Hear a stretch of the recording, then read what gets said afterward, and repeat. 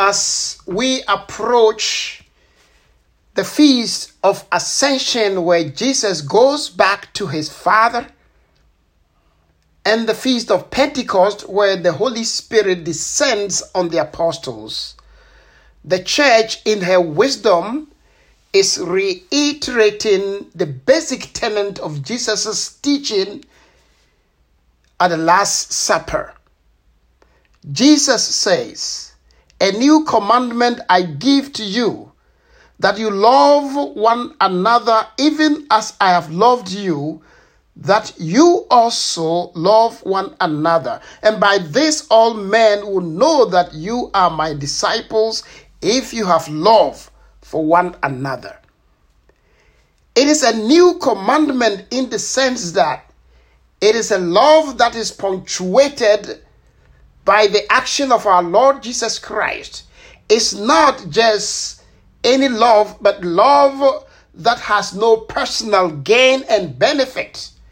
It's the love for the other for the sake of the benefits of the other. It is love that has no limit.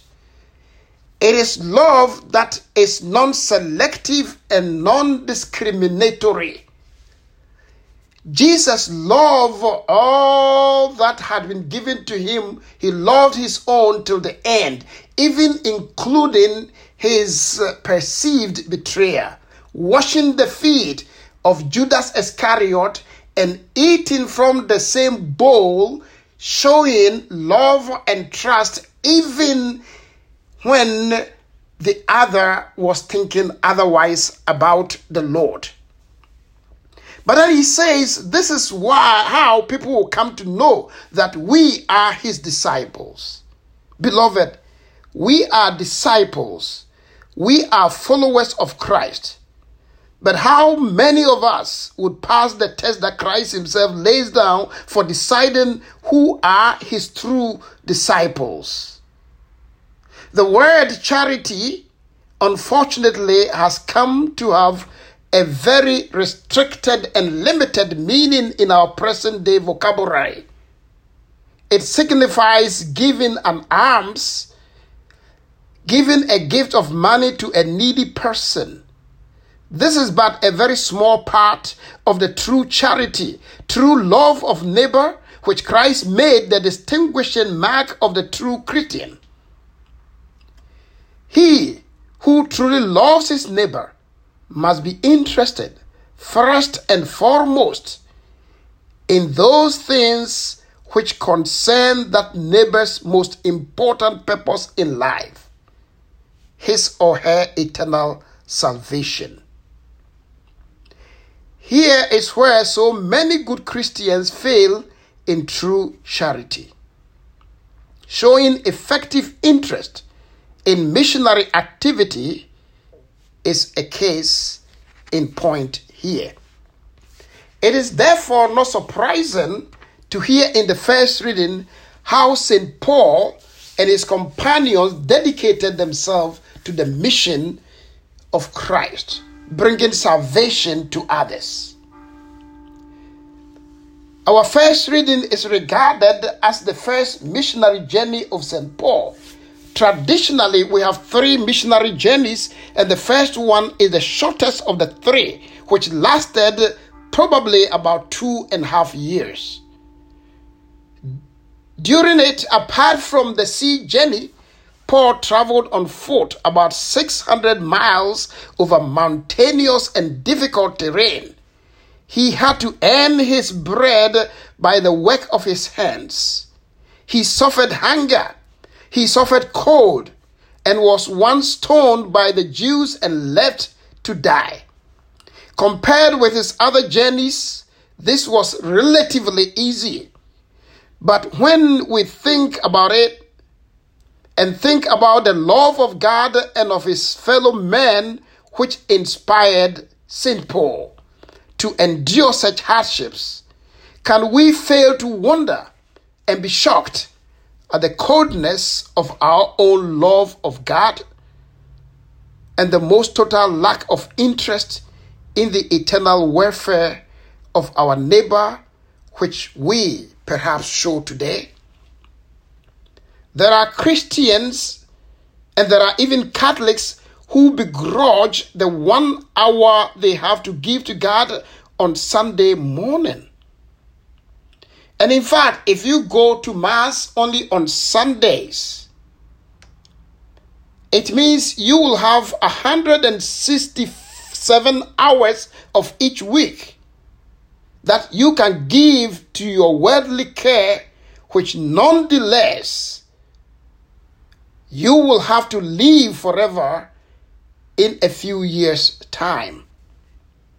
There are Catholics who grumble when they are asked to give a portion of their weekly earnings to help support their church and their pastors. There are good devout Christians and even Catholics who give no help whatsoever in spreading the faith among the pagan peoples as St. Paul and his companions did.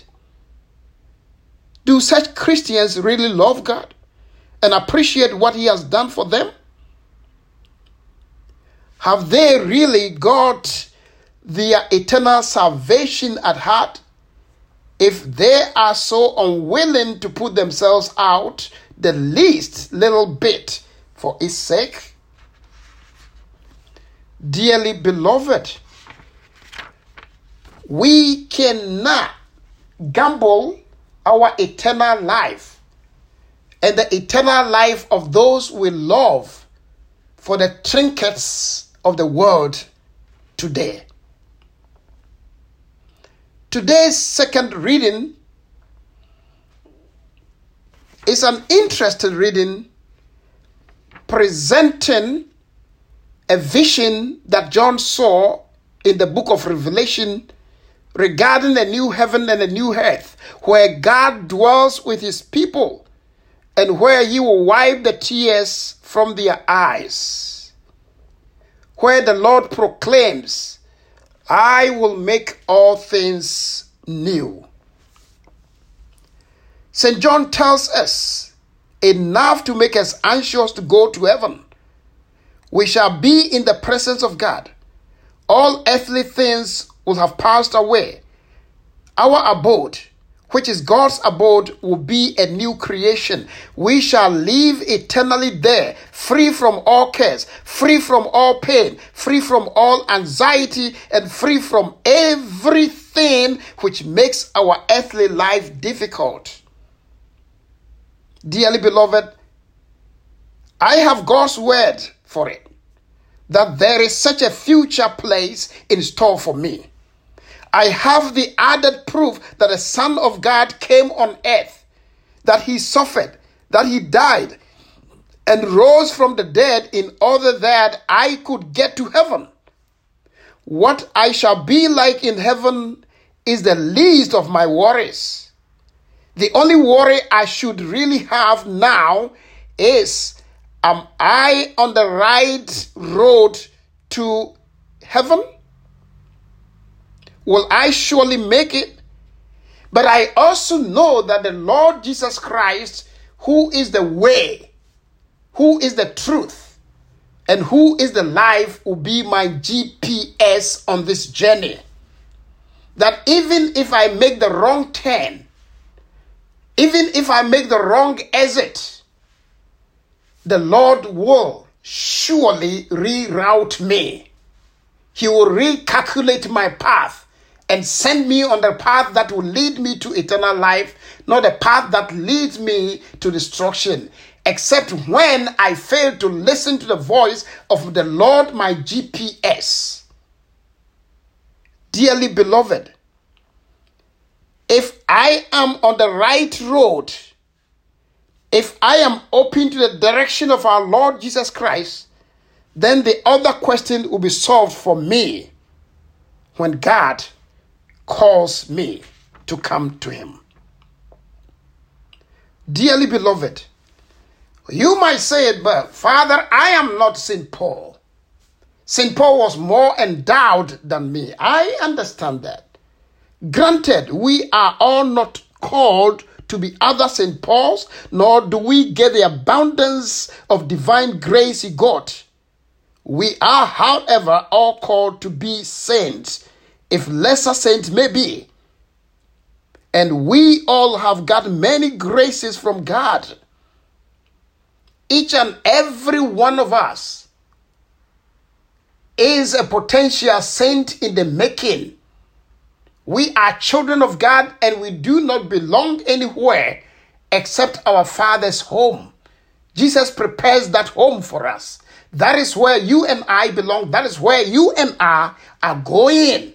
Unless we turn ourselves to become true and children of God, and we listen to other deceptive voices, the devil comes to deceive, to destroy, to kill. But Jesus came so that you and I will have life, and have life to the full. And so, dearly beloved, you are a potential citizen, and therefore God gives you the grace that will guide and lead you to the journey. God does expect us too to show some return for his many gifts and to prove our love for him by our love for our neighbor. Love of God and love of a neighbor are the two greatest commandments. They are in fact our tickets to heaven. If we haven't got these tickets yet, or if we are not purchasing them in daily installment by our charitable acts, we had better begin today. It is never too late.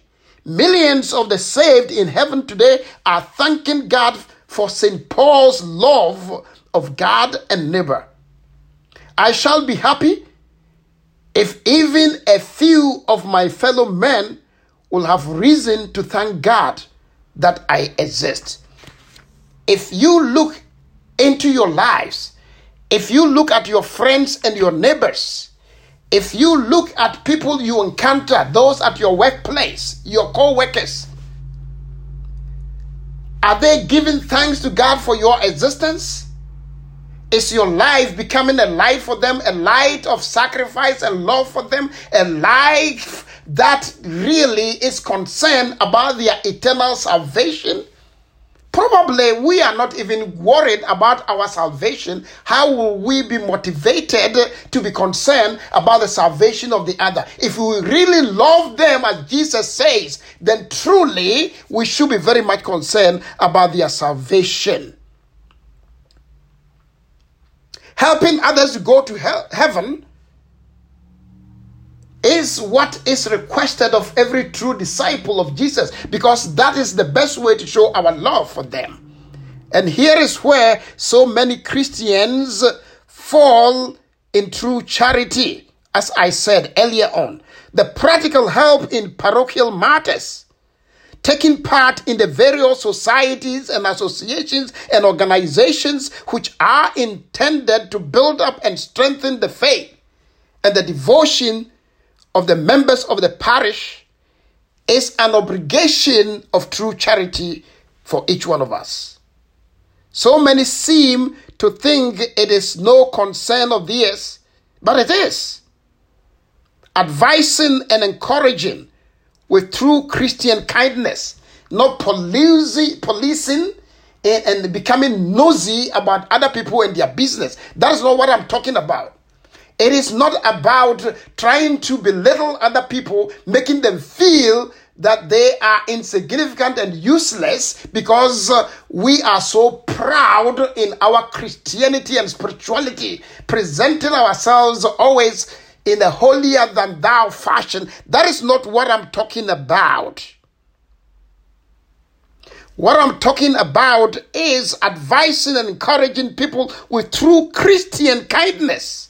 Advising a neighbor who is beginning to grow lax in his or her attendance to his or her Christian duties, or who is forming habits or alliances which, if unchecked, would bring misery and suffering to his or her family and scandal to the neighborhood, and even the possibility of his own eternal destruction.